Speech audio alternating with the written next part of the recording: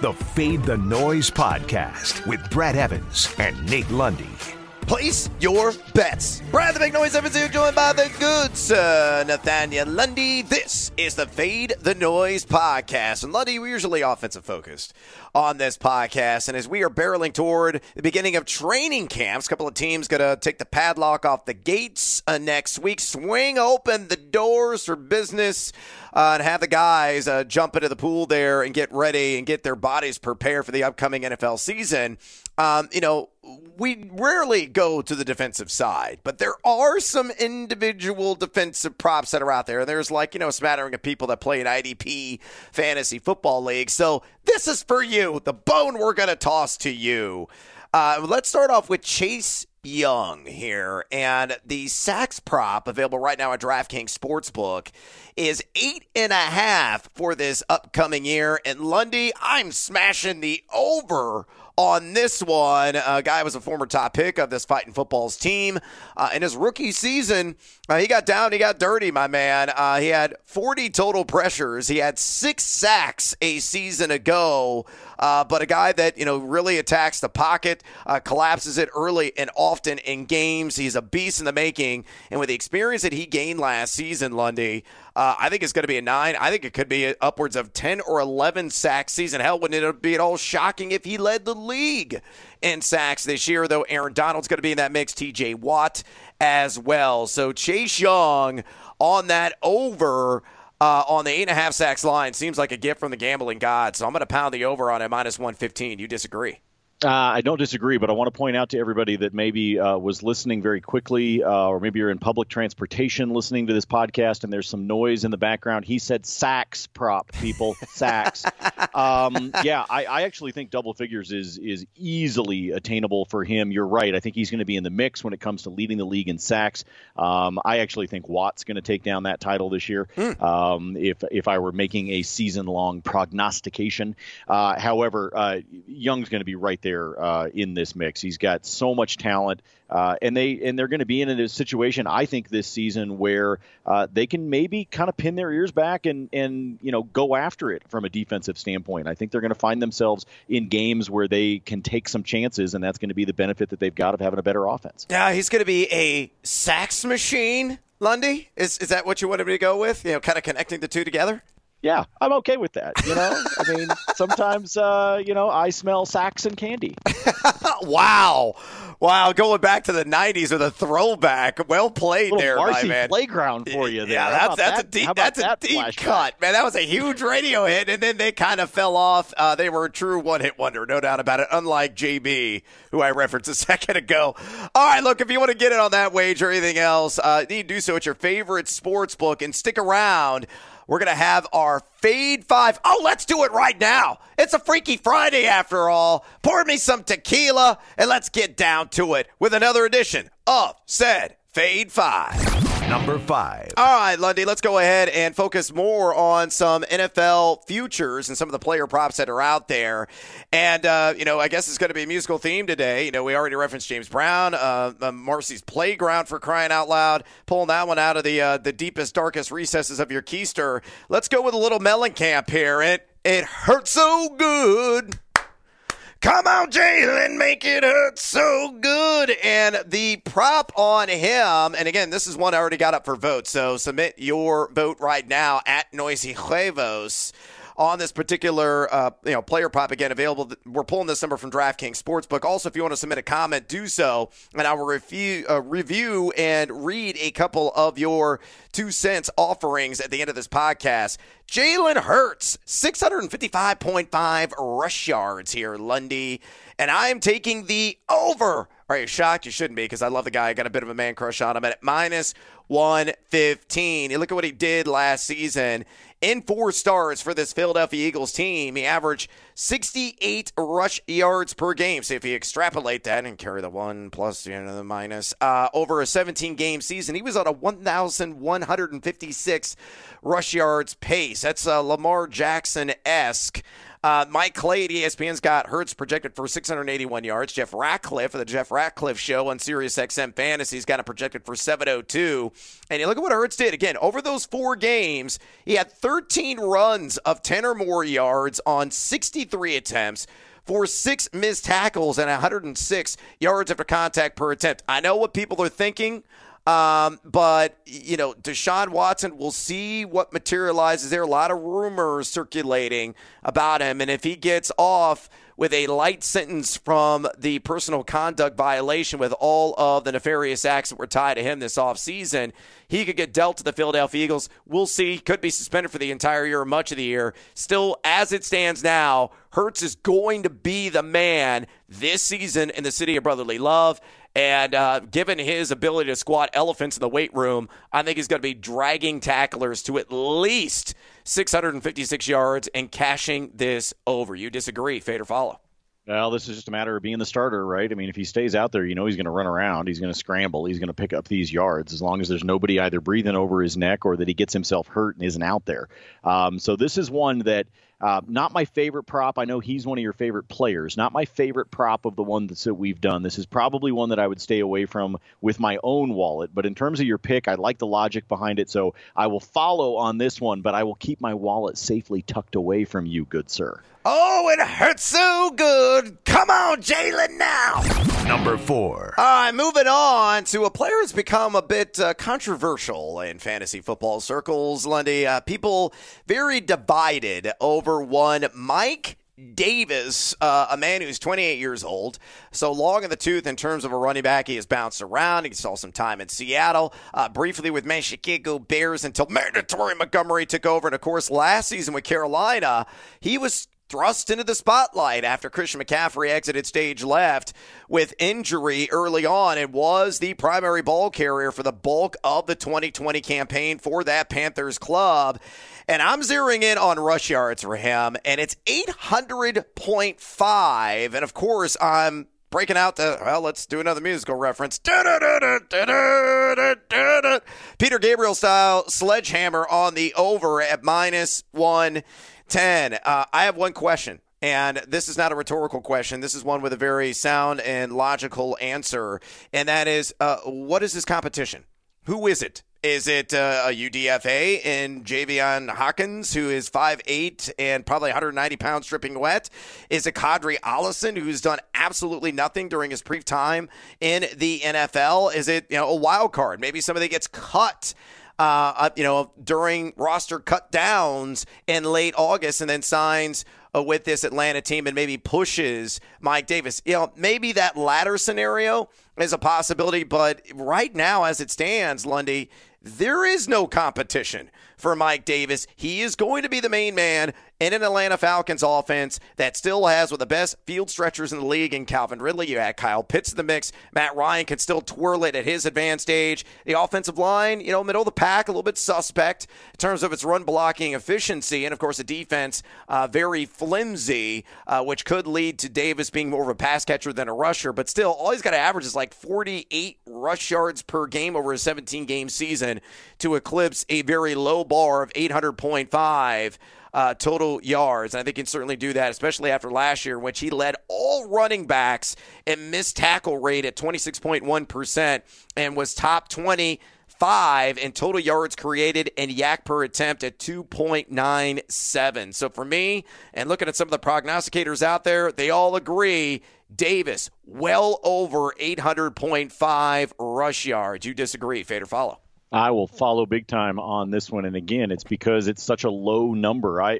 My concern is exactly what you brought up, the potential for some negative game scripts, which then takes the ball off the ground, puts the ball into the air. And I think obviously that's going to hurt him with the rush totals. But when all you've got to average is just shy of 50 yards per game, this to me is too easy for him to be able to hit this number. So yeah, I'm all over this one. I think this is very much a way too low of a hurdle for him to be able to jump over. I mean, we've seen a handful of guys that can't get over the hurdle. This guy, piece of cake. This is an easy number for him to hit. I think he's at 875 or 900 by the time the season's done. Put some respect on Mike Davis's damn name. Number 3. All right, let's move on, and let's live in the land down under now, Lundy. Men, what was it? Men with hats? Men without hats? Men having hats? What was the name of that band? Men with hats? Something like that in Australia. Whatever that is, man. I can't remember. There's men. They've got something on their head protecting them. It's men at work. Men at work. That's what it is. Men at work. I've had hats on the mind for some ungodly reason. Men at work. And if you're working, maybe in an environment where there's things flying around, you're going to have to wear a hat. So that's maybe why it was convoluted in my head. Anyway, I digress. Amari Cooper under 88.5 receptions for me at -115. Now you look at what Cooper has done in the last 3 seasons. 75 catches, 79 catches. He had 92 catches last year, and I think for that reason, this number is a bit ballooned. Look, I love me some Dak Prescott. I think he's got a great shot at winning MVP. Shop around and get it at 20-1 at some of the books right now. You look at Cooper last year, 130 targets, but he was wide receiver 45 in air yards percentage. And why I'm bearish on him is the fact that he may not be ready for the start of training camp due to off-season ankle surgery. They have been really progressing him along very slowly. It could be a sluggish start to the regular season for him as well. And as a result, I don't think he's going to get to 89 catches. I think he's going to be more in the high 70s where he was, again, 2 and 3 seasons ago. So give me the under. Amari Cooper, yes, cue the minute work. 88.5 catches, fade or follow. I will follow on this one as well, but it's because you know my history, man. I'm just not an Amari Cooper guy. I never have been. I watch him play and I'm like, okay, every now and then I see it, but every now and then I'm left scratching my head wondering what's going on. So, I'm not going to follow on this number. I'm going to be way under. I'm not going to be over on this one at all. But I'm not a Cooper guy. There's also a lot of mouths to feed within that offense, moving the ball around. I think Cooper comes in underneath this number, checks in more like 79, 80 by the time the season's done. Stick around for our top plays and the restart. Finally, COVID be damned of the Major League Baseball season.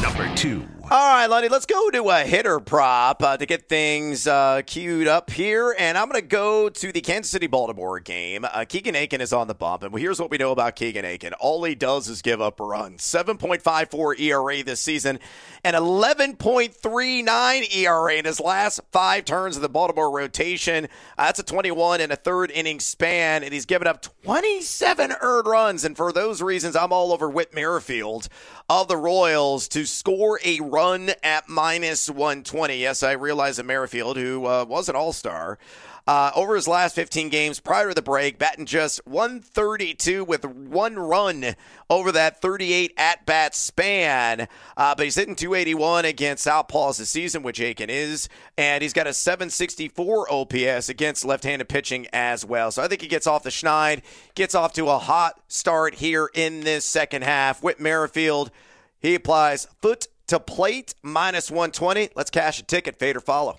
I will follow, my friend. I like these run props, by the way. I think these are fun.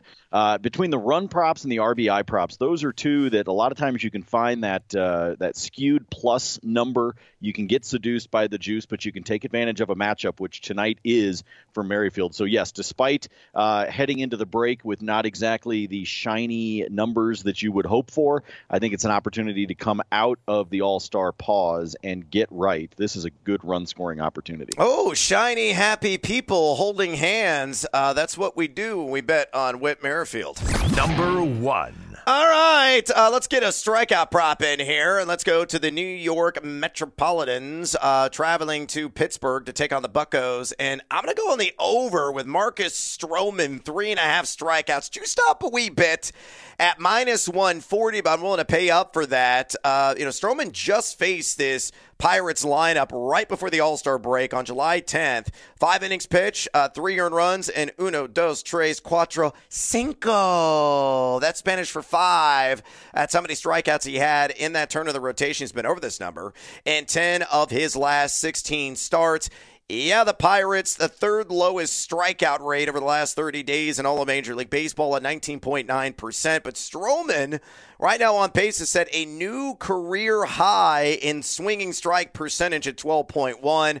I think it's at least 4 strikeouts. It's kind of crazy that the number is this low for a guy that, historically usually gets around 150, 160 Ks in a season. So fade or follow Marcus Stroman over 3.5 punch-outs, minus 140 in Pittsburgh. Brad, I'm just happy to be having some live betting opportunities that don't involve ping pong. I'm just happy to have baseball back. Yeah. I will follow on this one as well. This seems like a low number to me. I agree with you. I would have thought, okay, let's see a 4.5, something like that. 3.5.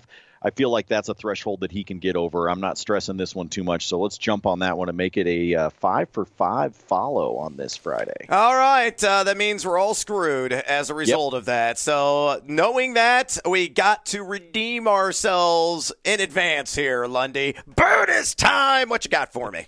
Let's take another strikeout prop, shall we? Let's take the under on Chris Bassett for Oakland at home against Cleveland. He has only gone over that number twice since June 1st. That's 8 starts for him, and he has only cracked that 7 strikeout number twice. So I think he tucks underneath that one despite having those 10 wins. I think he can probably pick up potentially another win here, but I don't like him to get the strikeout total. Then how about some 24-hour bonus? Let's look ahead to Game 5 between the Suns and the Bucks tomorrow night. Give me CP3 over on 8.5 assists. Give me Devin Booker under 2.5 made threes. He did it in Game 2 of the series, but he only did it once against the Clippers. I feel like that 2 number is where he's locked in. And I will take the over on 10.5 PRA for PJ Tucker, which he has done 3 out of the 4 games in the series so far. I just had an epiphany. Men without hats. The safety dance. There you go. That was the reference I was trying to pull it in. I got to crisscross with Men at Work. You can dance if you want to. You can leave your friends behind. Because if they don't dance and if they won't dance, well, they're no friends of mine. I've got a lot of friends, though, right now here in London. I will stop the singing. But maybe I'll frolic in medieval attire. The video is now in my head. We can dance. We can dance.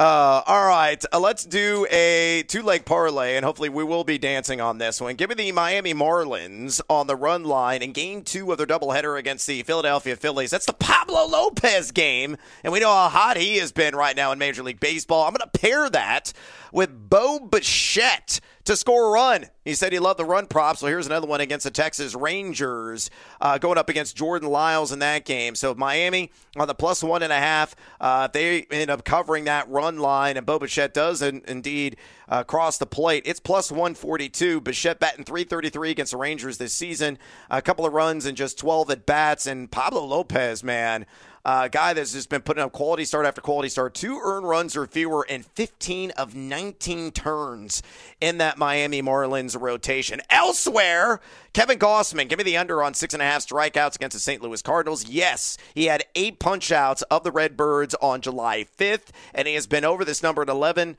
of 18 starts for the shockingly good San Francisco Giants, who you picked to win the division yesterday at long odds on the podcast. But St. Louis has the lowest strikeout rate of any team in Major League Baseball over the last 30 days. Second time seeing him here this month. I think they'll get the best of Gausman. I think it's 6 Ks or less. And then last one for me, and honestly, this one probably should have been in the Fade 5, probably my favorite bet on the board on today's Major League Baseball slate.